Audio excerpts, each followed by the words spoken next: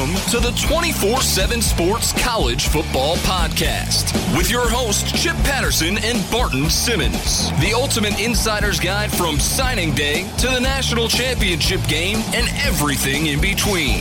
CBS Sports presents the 24/7 Sports College Football Podcast.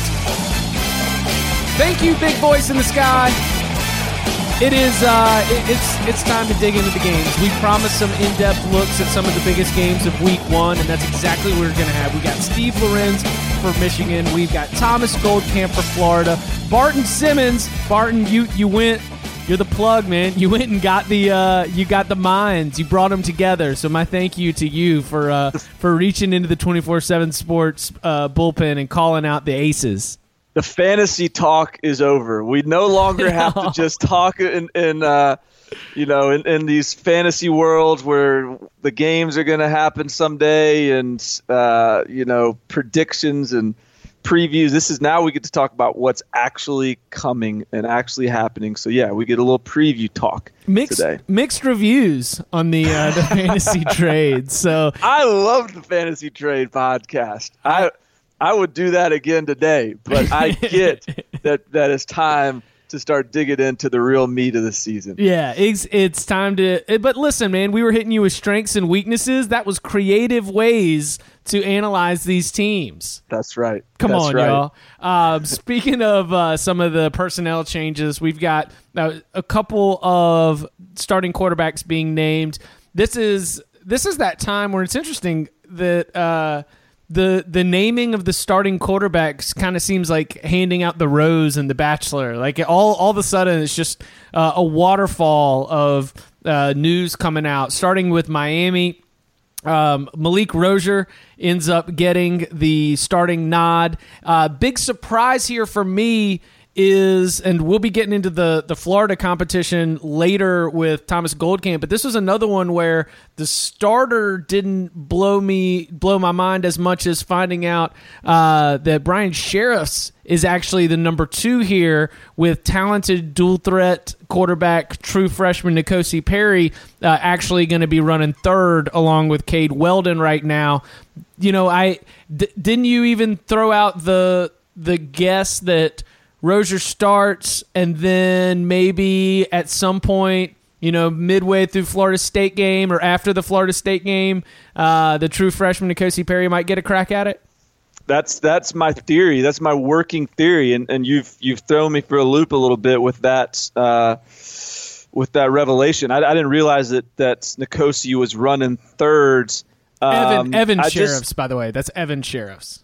I wonder if it's. I just still wonder if there's a little bit of limiting expectations for N'Kosi, so that anything we get out of him is a positive and is great energy. But I am not at all surprised that Rozier is the starter. In fact, I would have been a little surprised if he wasn't. But I would still be surprised if N'Kosi isn't playing quarterback for Miami by mid-season, unless they're undefeated or something, and then all of a sudden, of course, you're going to stick with your guy. But I still think they're going to want to find a way to get this guy in the game. Yeah, I'm not ruling out, even early in the season, some N'Kosi Perry specialized packages to be able to work in there. I just think that number one thing that Mark Richt has been really concerned about. They don't have a lot of the big bodies, like tight ends, fullbacks. It doesn't seem like there's been a whole lot of confidence in Miami's ability to convert in the short yardage situations. Now they're going up against an awfully stout defensive front on the other side when they're just hitting against each other. But you've got Florida State on that schedule. You've got the rest of the ACC Coastal on that schedule. I think that to be able to have the running quarterback option as a way to change the math on what you're concerned about, that might be somewhere where they look. And then from scrimmage stats are scrimmage stats, but N'Kosi Perry's accuracy hadn't exactly been there. So I can understand why you don't want to throw him into the fire just yet, particularly as the full-time starter. This feels like it's going to be a story that's going to continue to evolve as we go. Okay, so N'Kosi Perry may or may not see the field, but at Pitt, Max Brown, I think we probably agree that we both expected Max Brown to win the job, and that would be pretty devastating to the old veteran if he didn't have the job by the end of the year as well. I know Ben DiNucci, I think, was who he was battling with over there at Pitt. That's why he made the transfer. That's why they went out and got him from USC. And I still think that Max Brown, there was rumors in USC's preseason practice last year that Sam Darnold was looking better and that he should have won the job before before their first game. There was that was out there. So I'm not going to say that that's a huge referendum on him that he won that job. I think there was a lot of loyalty that allowed him to win that job from Clay Helton. But the fact remains, this is a guy that played behind NFL quarterbacks his whole career at USC. This is a guy that was a 5-star quarterback, and this is a guy that ended up getting replaced by a future first-round NFL draft pick quarterback. He could be really good at Pitt. I'm fascinated to see if he is, but I'm rooting for the kid because I've never heard a bad word about him. He's a hard worker, he's talented, and he has paid his dues. And so I'm rooting for Max Brown to have a big year at Pitt. The new, obviously, Matt Canada ends up at LSU. Sean Watson goes to Pitt. Sean Watson has had in recent years the highs of the work that he did with Teddy Bridgewater at Louisville, and then I guess what would be considered the lows in terms of outside perception and grading his offenses, the groups that struggled a little bit at Texas in those first years under Charlie Strong, and all the shifting of offensive coordinators and titles that ended up with a lawsuit was certainly confusing. But he is the guy, the offensive coordinator and quarterbacks coach at Pittsburgh. It is tough for me. I'm looking at this Pittsburgh team, and I'm a little bit. I would say that is a group that I've become less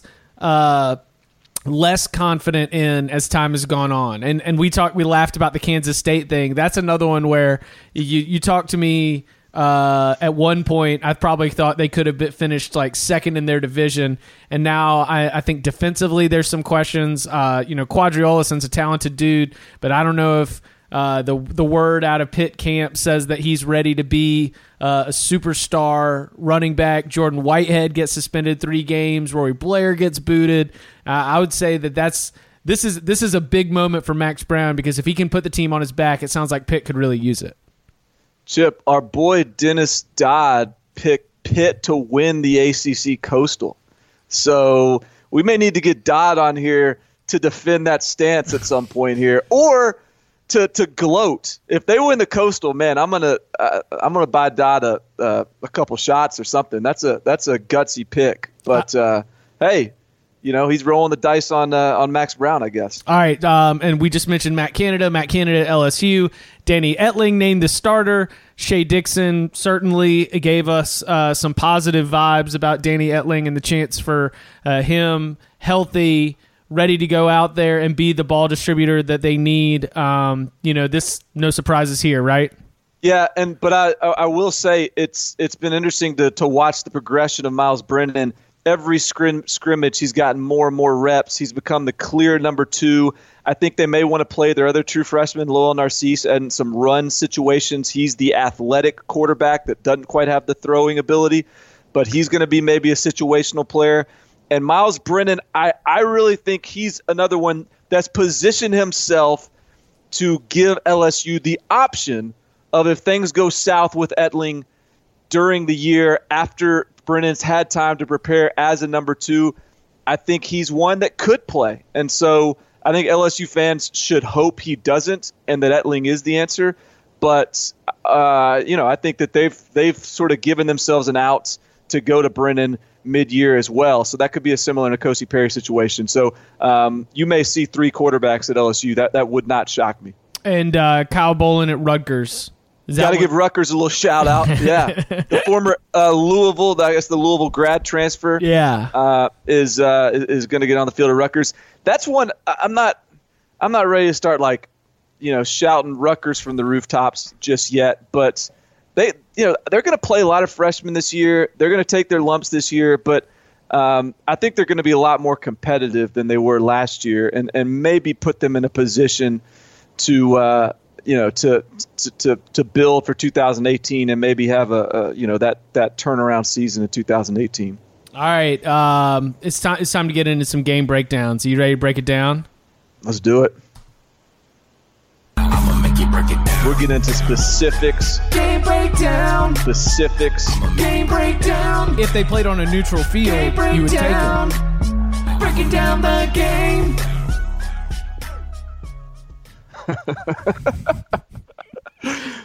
God, that's so awesome. First That's breakdown. so awesome.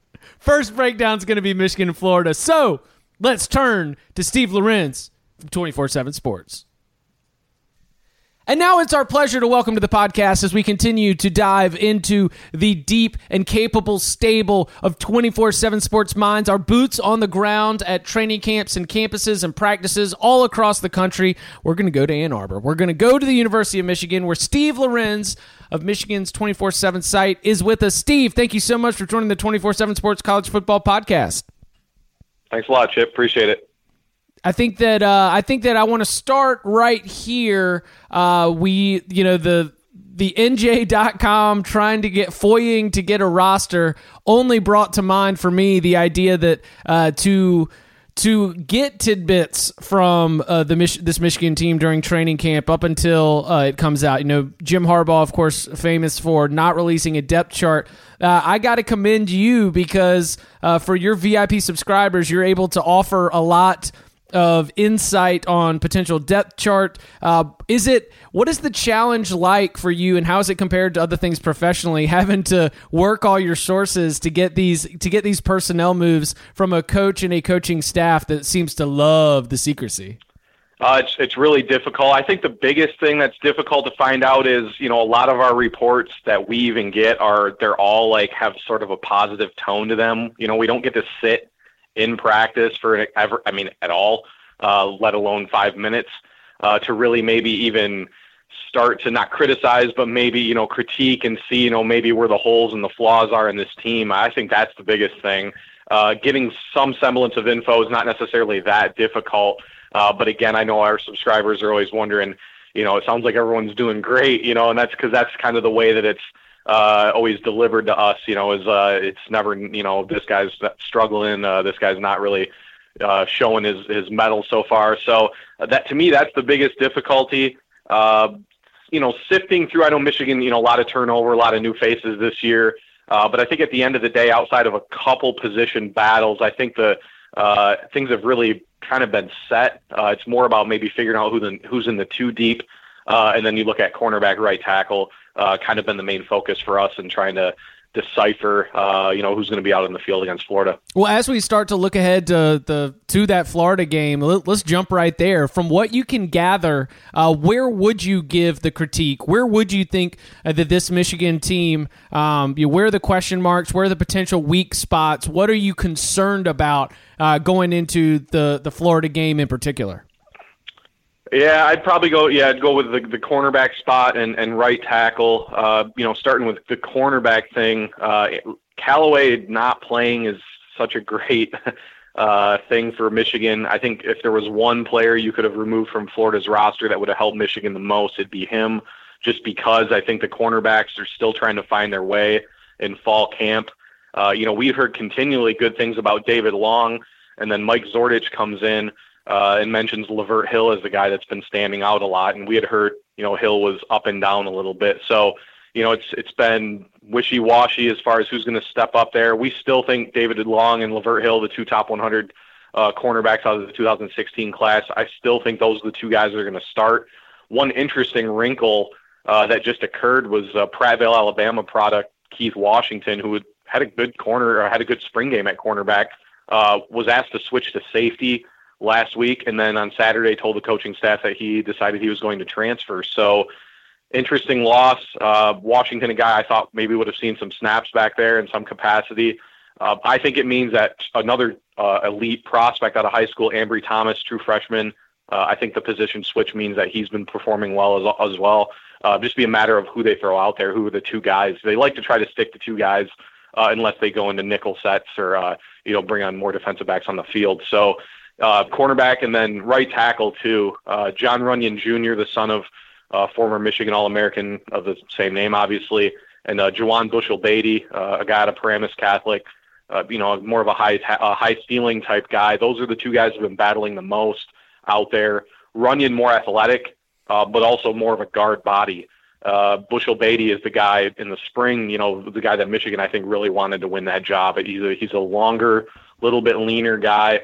Like I said, a higher ceiling out there, but I think he was banged up a little bit. Runyon kind of seized that spot after the spring, and right now I think he'd probably still be the guy as of today, but that one sounds like it's pretty close as well. So that's my biggest concern. Florida's got a great defensive line. I expect Michigan's tight ends to be helping out a lot on the right side of the line, whether it's chipping the ends or just double teaming whoever they have out there.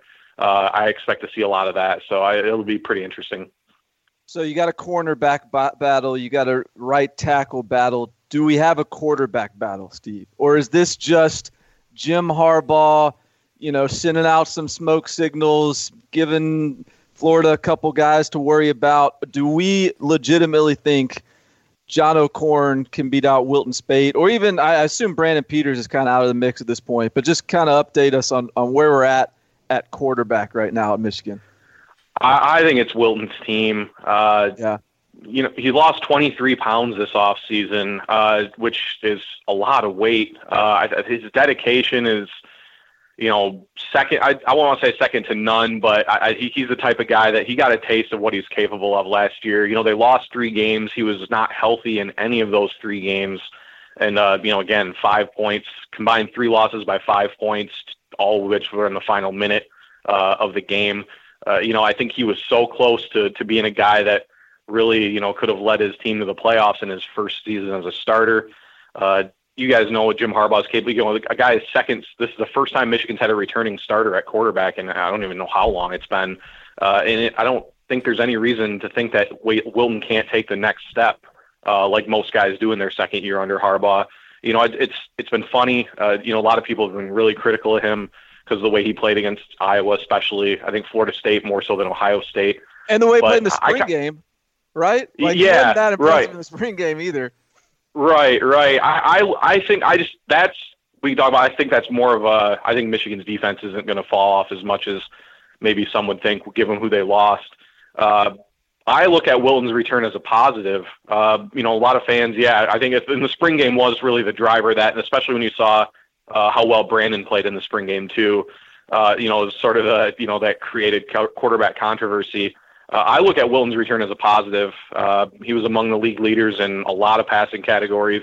Again, didn't do it against the best teams on the schedule, but he's a first-year starter whose foot was halfway out the door, probably about 6 to 8 months before he was eventually named the starter. So I think it's Wilton's job. Yes, I do think Peters has fallen off a little bit. His arm talent is still the best on the roster, and I think his time is obviously still coming. O'Korn's had a really good fall camp for everything we've heard, but I'd just be really surprised if it wasn't Wilton. Okay, so it sounds like you don't think that Wilton Speight is a weakness at quarterback, but is it a strength? We all know Florida's quarterback situation is a little bit messy right now. Is that, Steve, in your opinion, going into this game, does Michigan have a clear advantage under center? Yeah, I think so. I think people kind of undersell, what Wilton did last season. I know he had a lot of weapons, but again, the one thing that I always go back to when I try to defend him on the board is how poorly they run the ball against good defenses. He was playing injured and basically with one arm tied behind his back because they had no ability to run the ball against good defensive fronts, and was still almost able to pull out all 3 of those games that they lost. I think he's got a lot of that moxie. I think he is a Harbaugh guy too. I think there's been a real kindling of a good bond there between the two of them.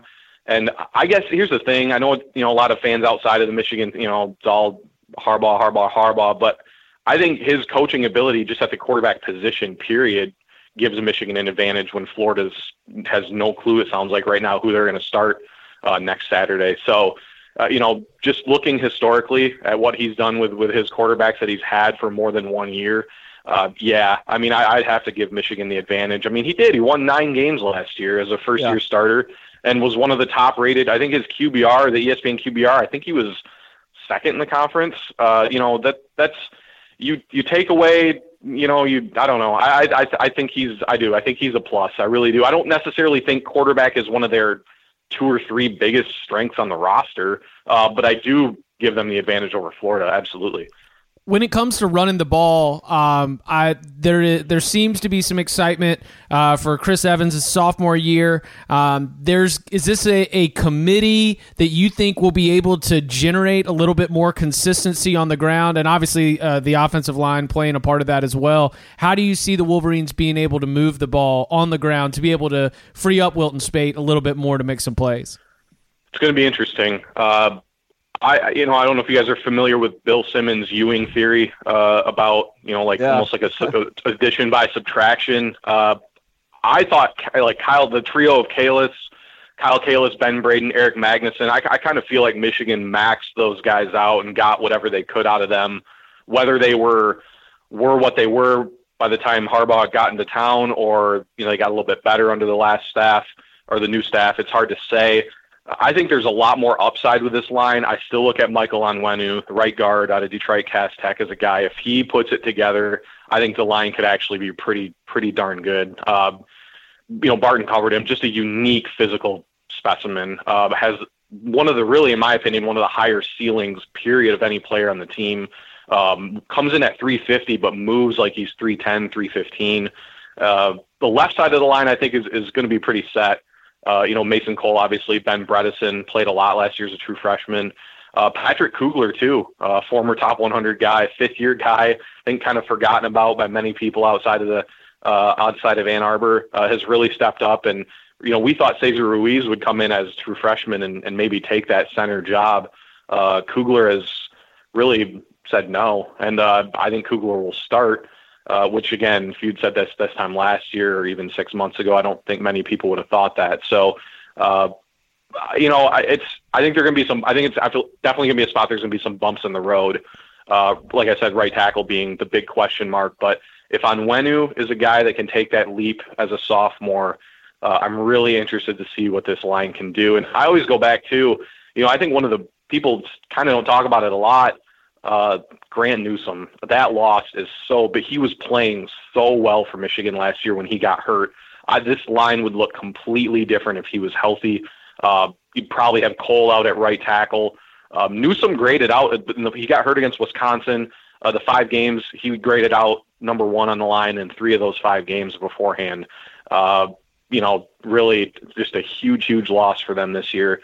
Hopefully he'll be back next year. We saw the video of him doing drills.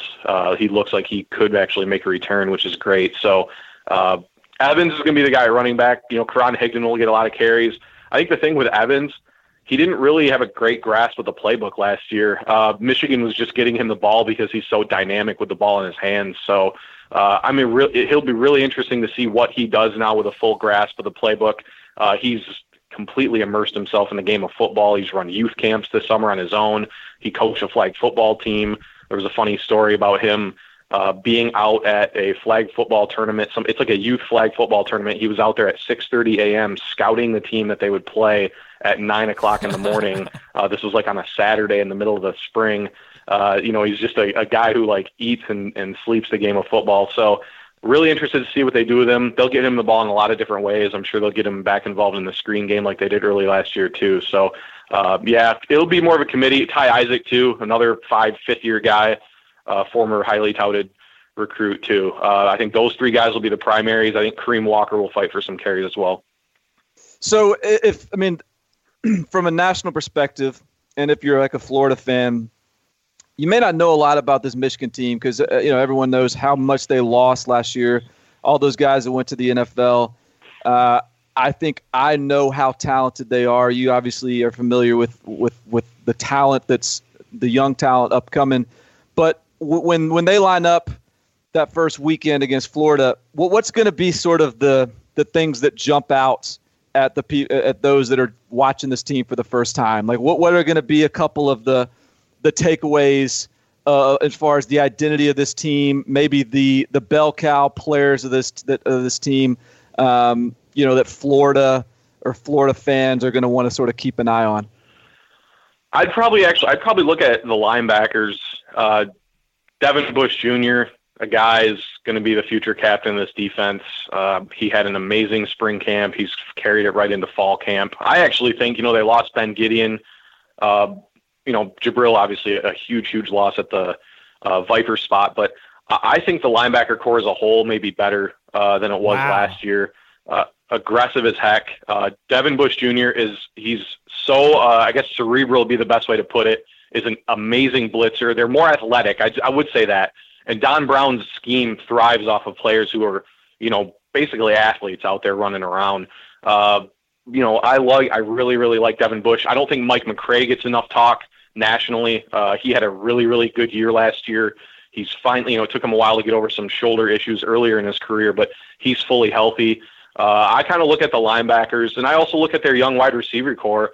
I know Barton and I have talked a lot about who the true freshmen that are standing out there with Tariq Black and Donovan Peoples-Jones. That's probably the one position the coaches they just seem to marvel at how quickly those two guys especially have acclimated themselves to the college game. Both will make big impacts immediately. Whether, who's one or two in that regard, it's hard to say. Tariq Black has been the name we've heard the most about, but, you can look at the Big Ten Network sat in on a practice, and Howard Griffith's biggest takeaway the entire practice was how great Donovan Peoples-Jones could be. So, I think those two positions are positions that might surprise fans that haven't followed Michigan or don't know a ton about Michigan. The defensive front's going to be what they are. The two deep, we'll find out what the two deep looks like. But the front four, Monet, Hurst, Rashawn Gary, obviously, and then Chase Winovich, all four of those guys can be high impact players. But linebacker, wide receiver, I think tight end too. Tight end's like a really interesting mix of again, a lot like the rest of the roster. There's a lot of really high upside guys that just don't have the experience right now. So the guys catching passes for Wilton and whoever starts at quarterback, and then I think the linebackers will surprise some people. So we went like 20 minutes into this conversation, and we've gotten like a passing mention of Rashawn Gary. Is he not about to take college football by storm? I think Rashawn Gary is like one of the best, like maybe a top 5 player in college football. Am I a little bit? Do I need to pump my brakes a little bit on Rashawn Gary? No. He's pumping my brakes a little bit right now. I don't think so. It's funny. What I've always said on our board, I think Michigan is going to miss Chris Wormley more than they miss Taco Charlton. I think Rashawn can replicate what Taco did. Taco had a decent year for the first half of last year that really turned it on late. Was dominant against Ohio State, was really, really good against Iowa, played well against Florida State also. I think Rashawn can replicate that. Wormley's the guy I'm interested to see how Michigan can kind of replace him, whether Hurst or, Hurst is a great player. Monet's a guy on the inside that Michigan's been waiting on to really explode. He was graded number 3 overall on the roster before he got a season-ending injury in 2015. Hasn't been the same since then, but's had an awesome fall camp, it sounds like. So, no, I mean, I guess it's kind of funny is a guy who really, Rashawn hasn't had his opportunity yet. I guess we almost already kind of look at him as like a constant or a guy that they can count on to produce big this year. Coaches obviously love him. His fellow players love him too. I know he really, really took seriously learning under Wormley and Taco and Ryan Glasgow and even Matt Godin last year, soaking up whatever he could from those guys. All those guys developed so well under Greg Madison. I think it's one of those things where, there's been a lot of hype, but yeah, I think to an extent, I don't think Michigan fans realize maybe what they're going to see. They've had some great defensive ends come through, but he's obviously got a chance to be the best. I think the sack record at Michigan is 12 in a season. I think there's definitely a chance that he can approach. Yeah, I think there's a real chance he could get it. Yeah, I kind of feel like that too. I mean, especially some of the teams that they're going to come across. He'll have some monster games in there, I'm sure. So, yeah, I mean, he's almost viewed as sort of like all right, well, we got Gary on one side. What's going on in the rest of the defense?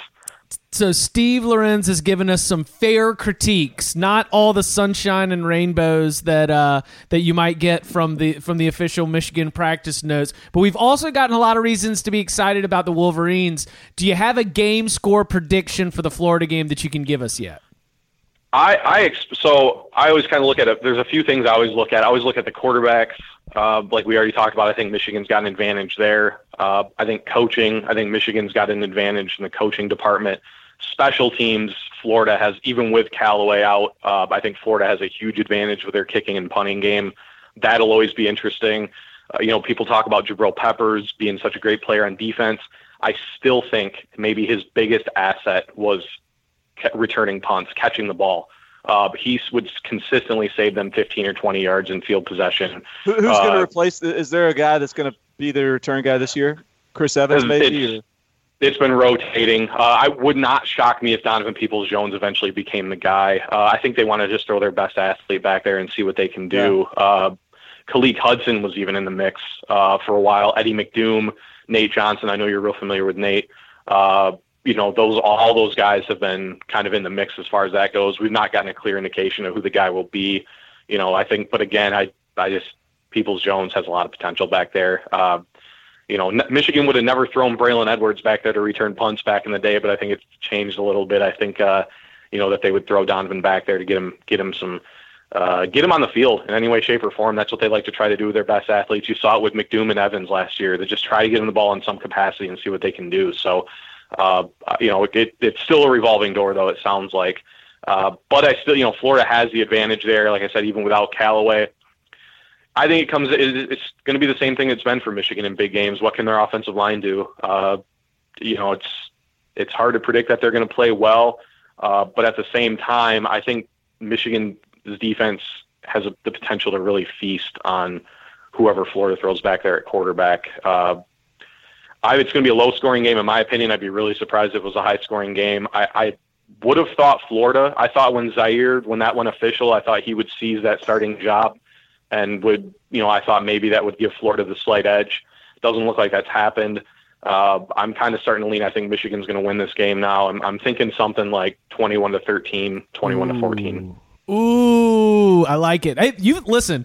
I like these. I'm coming out of this conversation liking some of the bold predictions that I was going at, feeling a little bit more blind, not as educated as I am now, thanks to your insights in looking at Michigan's over-under win total. Is this a season where you think that Michigan might be undervalued in terms of the way their season's going to break out? Like, what kind of record do you think would meet fan expectation or even your expectations for the 2017 season?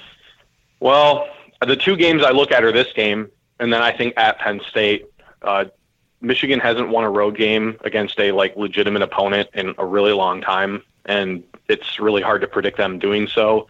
You look at the Michigan-Penn State game on paper, I don't see how you pick Michigan as far as things stand right now. I mean, they returned so many players from last year's Rose Bowl team. Michigan returns hardly anybody from last year's team. And again, then you got to play them in Happy Valley. I've been going back and forth between 10-2, 9-3. I think they're going to be better than a lot of people think they are. I just don't know if they're kind of ready to take that next step yet because of all that turnover. I've always looked at 18 as the year for them. I think next year because they'll pretty much bring back almost every single contributing player next season, unless there's a few guys that could leave early. 10-2, 9-3 are kind of the numbers I've been looking at with Penn State being a game I think is going to be difficult for them to win, and to go to Madison the week before Ohio State comes to town is, Wisconsin, another place where it doesn't matter how good Wisconsin is or bad they are, that they're always difficult to beat at home. So, and they'll be good this year. So, those are kind of the two records I've been bouncing back and forth. If they beat Florida, though, who knows? I mean, they could be undefeated heading into Happy Valley. So, and then all bets are off when you got the season maybe on the line there. So, we'll see. Like I said, 9-3, 10-2 are kind of the two numbers I've been going back and forth with. Steve, we'll let you go in a minute here, but I wanted to. So if they lose to Florida, and let's say then they do lose to Penn State and they lose to Ohio State, and say that's a tough game at Wisconsin. Say they go 8-4, how disappointed or frustrated or restless would the fan base be, or do you think that that they could give this team that much leeway, knowing it's a young team and everyone's back in 2018? Well, not all fans are going to ever give them any leeway, no matter what. I mean, they could go 11-1, and there are going to be some fans that aren't going to be happy. I don't know. I mean, here's the thing: there's no way Michigan's going to find a better head coach than who they have now, and they've recruited so well. They've built some elite, really young and deep. They're really young. They're really, really deep at a lot of positions in the future. I think the program in itself is in a great spot right now. I just think it's a kind of a unique situation. This year's really probably one of the more unique years I can remember for Michigan football, because I think the potential's still there. But yeah, I mean, if they lose next Saturday, yeah, I mean, there is the potential for 4, even 5 losses. I mean, who knows? Playing Maryland on the road at night, could be a trap game. I know they've dominated Maryland the first 2 years, but we'll see there. I don't. There's always going to be people restless, I guess. Would the general consensus of the fan base be restless?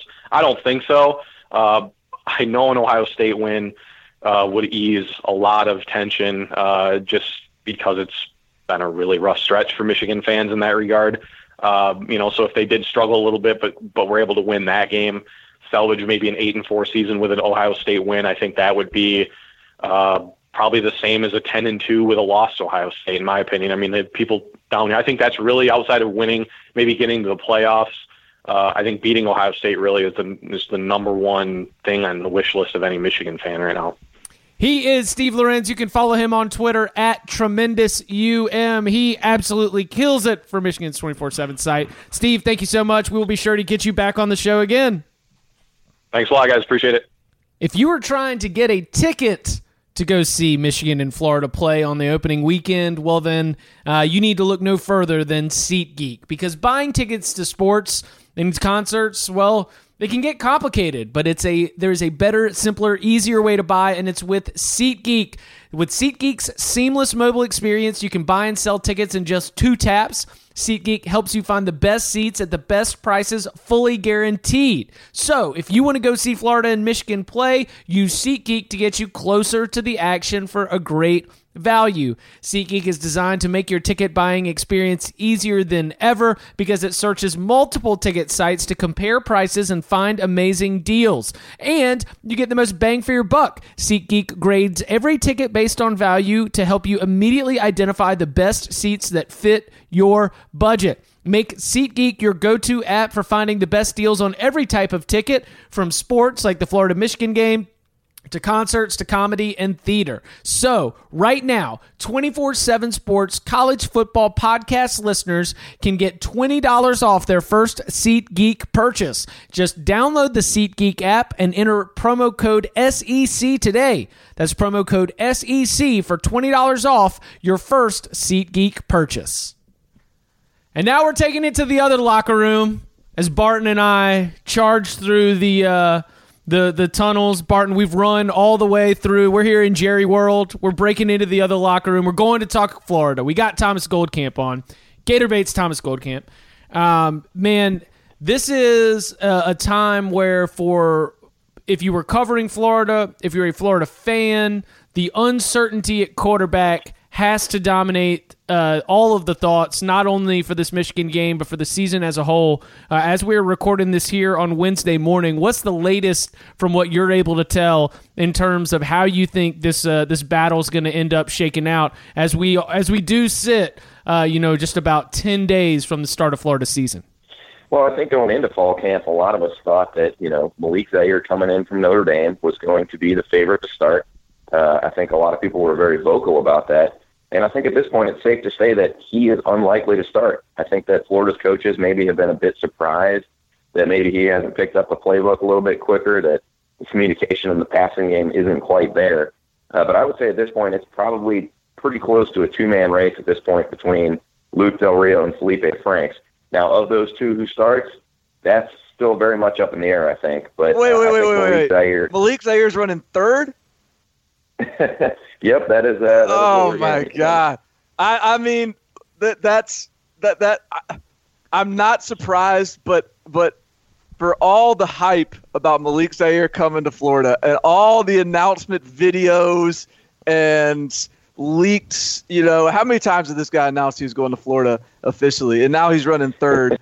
That's okay. All right, sorry, I had to yell and vent and talk, but okay. So we're down to Luke Del Rio and Felipe Franks.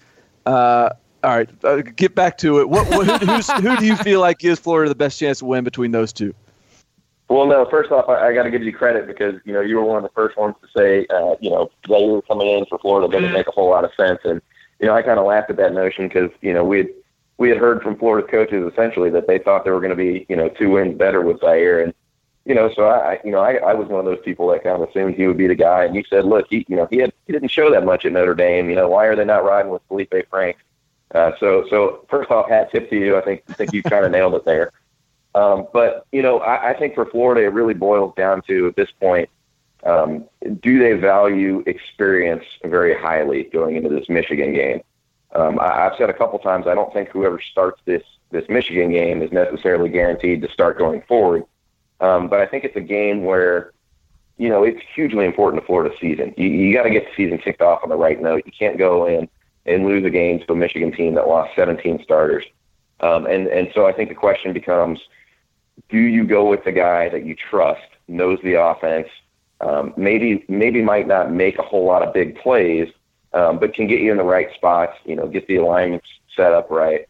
And that guy is obviously Luke Del Rio.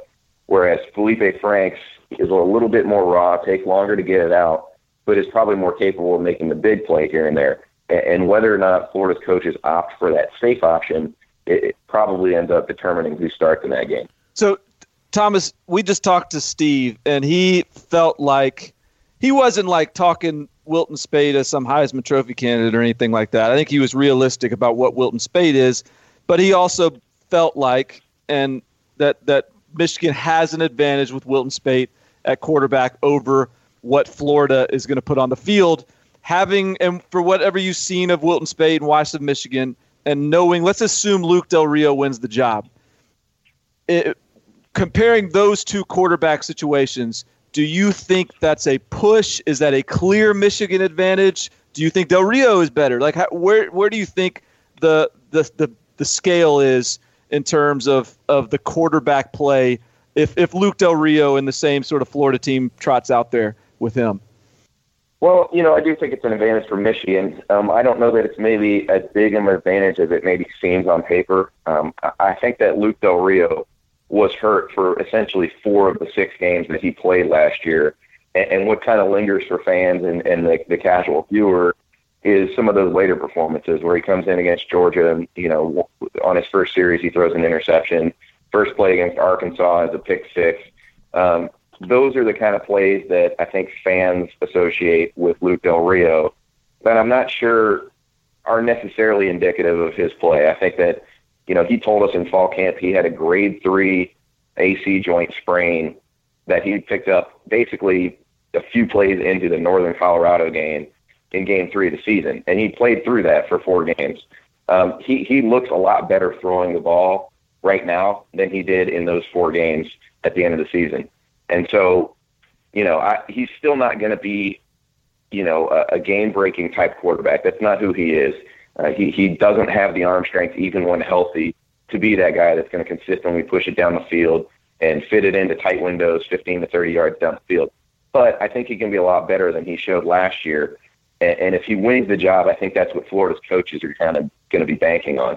What do you think the loss? When you're looking at the Michigan game in particular, how does the loss of Antonio Callaway? Would you say, like, if you were handicapping this, that is a 3-point difference? Is this like a negligible difference where you're looking at a Cianta Lewis, a Tyree Cleveland, a Jordan Scarlett, like the other skill position players maybe have come along in a way where they can step up because there's Callaway the potential game breaker, but there's also the fact that across his 2016 season, at least in my perspective, there were just some times where even though you knew the talent was there, it almost felt like he was invisible out there on the field. How do you think that Florida is going to be definitely hurt in the Michigan game by his absence?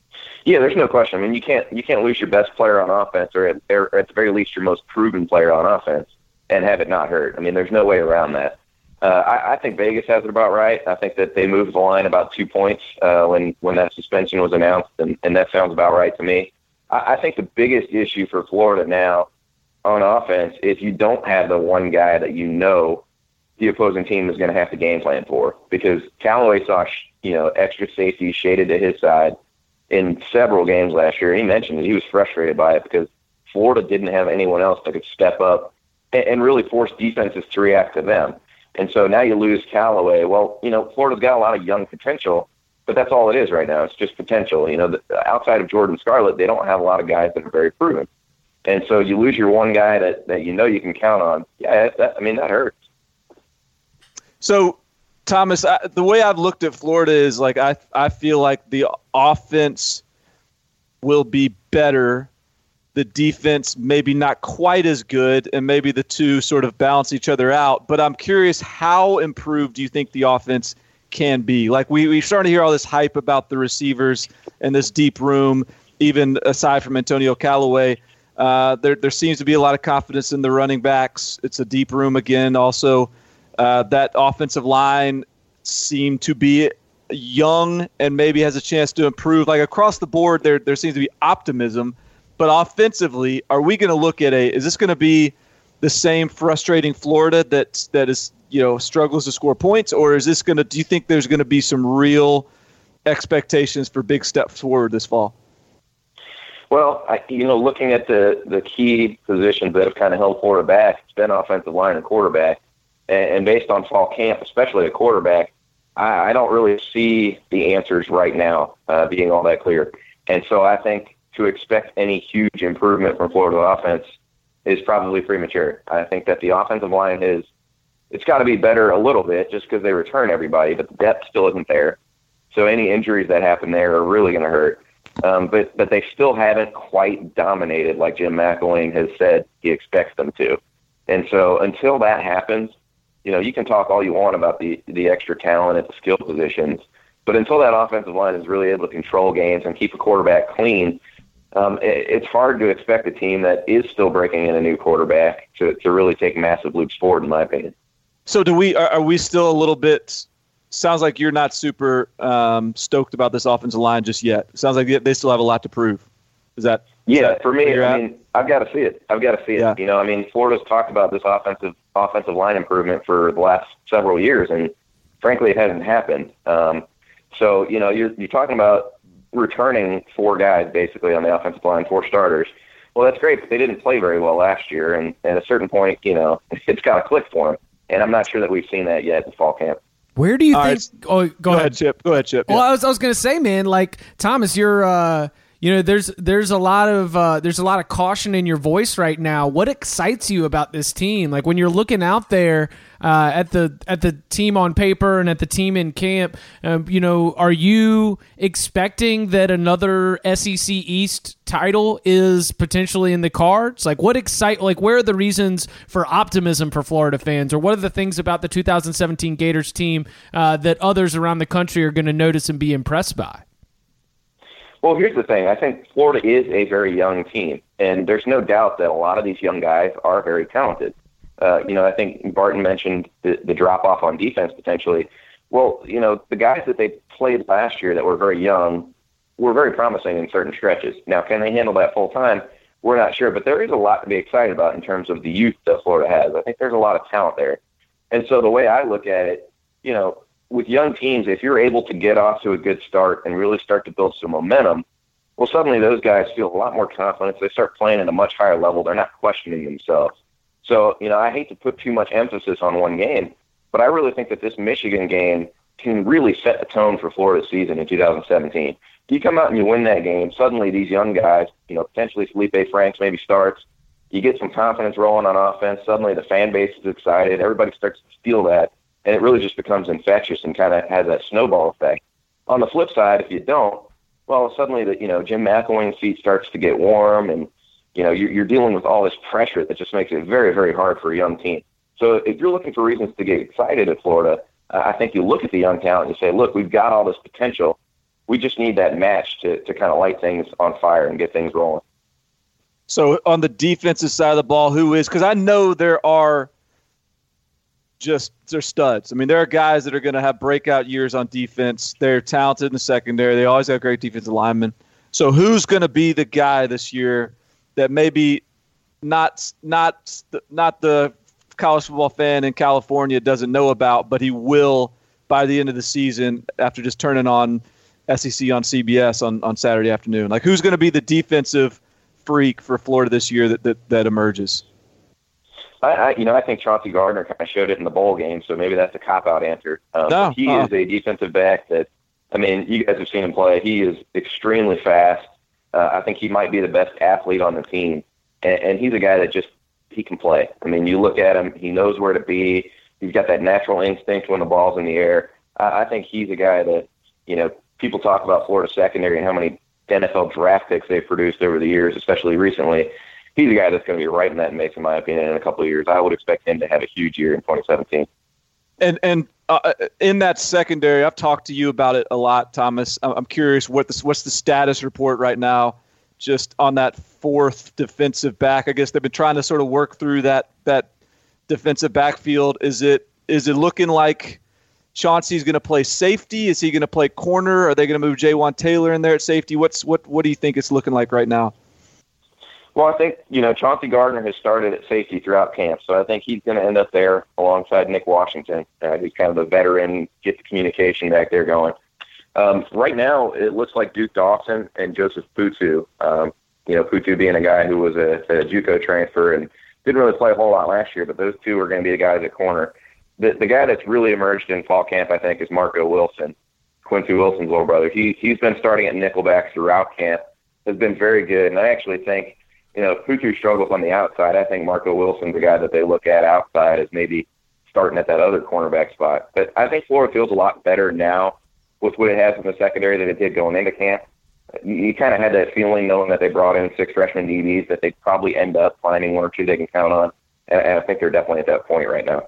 When you're starting to play it out, when you're starting to look at the schedule, when you're starting to think about the expectations, and you just mentioned that a lot of it in your mind sort of hinges on how this Michigan game goes. What do you think is the realistic record expectation for in your mind, and then do you think that matches up with the fans? Well, I think fans don't want to see a step back. So I think most fans are probably expecting another 9-win type season. You look at Florida's schedule, it's a weird mix this year because Florida has a very tough schedule, but most of the games that are on the road are not your tougher games. And so they've got a good mix, 7 home games. Most of the tough games come at home. But at the same time, there's not a whole lot of games on this schedule that you can circle and say, okay, that's an automatic win. I think a lot of it boils down to momentum. But I think this Florida team is capable of winning 10 if things come together right. Now, on the flip side, you lose the Michigan game, suddenly this is a team that could potentially only win 7. More so than most years, I see this as a very open-ended thing for Florida. I don't really know where I'd pick them right now. I think there's just too many questions about this team, and until we see them on the field in the game, it's really hard to know what to expect from this group. What are your expectations for Michigan? Give us your prediction. Like, do you think that this is going to be? I know you think that you're going to learn a lot about this team in this game, but we're putting the gun to your head right now. Game score. Give us a score. Well, okay. So first off, I think that the defensive lines are going to determine who wins this game. I think both teams have question marks on the offensive line, and the strength of probably both defenses is the defensive line. You look at what Michigan's got, Rashawn Gary, we were talking to some Florida players yesterday, and you can tell that they know what's ahead of them. Between Rashawn Gary and the 2 tackles that are big, powerful guys, Florida's offensive line knows, it's not coming in light this year. I mean, they're starting off with some real guys up front. And if they can't handle them, it's hard to see the Florida offense really putting together much. Now, on the flip side, I think Michigan's somewhat the same way. They've got some young guys at receiver, but if that offensive line can't hold up, then, suddenly it's a low-scoring kind of ugly game. And Florida's plenty comfortable winning those. But right now, I think, Florida just has too many question marks for me. I'm very hesitant to pick them in this game. I think Michigan, Jim Harbaugh's a very good coach, has his guys ready, has recruited very well. I'd be hard-pressed to pick Florida going into this one. Fair and balanced. That's Thomas Goldkamp. I like it. I'm with you. I mean, I've actually felt like that for a while. And the more we've gotten close with this quarterback situation not getting ironed out, and with Callaway being out, I don't know, man. It's hard for me to pick. It's hard to see Florida right now. But hey, it'll be a lot of young guys on both sides of the ball getting after it. We will find out a lot. I mean, that's what it's all about. I mean, these opening games. That's Jim McElwain, I know, is a big proponent of them. He loves to get those those games in, like he did at Alabama, where you kind of find out about your team. And look, right or wrong, one way or another, you're going to find out real quickly where you need to make some strides. You can follow Thomas on Twitter at Thomas Goldkamp. That is Goldkamp. Thomas, thank you so much for all your hard work. You are bringing us the Florida insights that we need. We appreciate it. We'll keep following, and we'll get you back here on the 24/7 Sports College Football Podcast later in the season. Thanks. Absolutely, guys. Thanks for having me on. Our thanks to Steve Lorenz, Thomas Goldkamp. We're going to continue to dig into this. We're going to go Florida State and Alabama as our next big game breakdown. Barton, this is exciting. We are getting so close. We're going to be making our against the spread picks before you know it. Do you feel like you are ready to be a Sharp and not a Joe? I've already scouted out my picks, and I'm so hard anti-public week one. It makes me feel great about my picks. So I'm in good shape. You can follow him on Twitter at Barton Simmons. You can follow me at Chip_Patterson. Make sure that you subscribe to the 24/7 Sports College Football Podcast, because subscribers get them first. Barton, thank you very much. See you.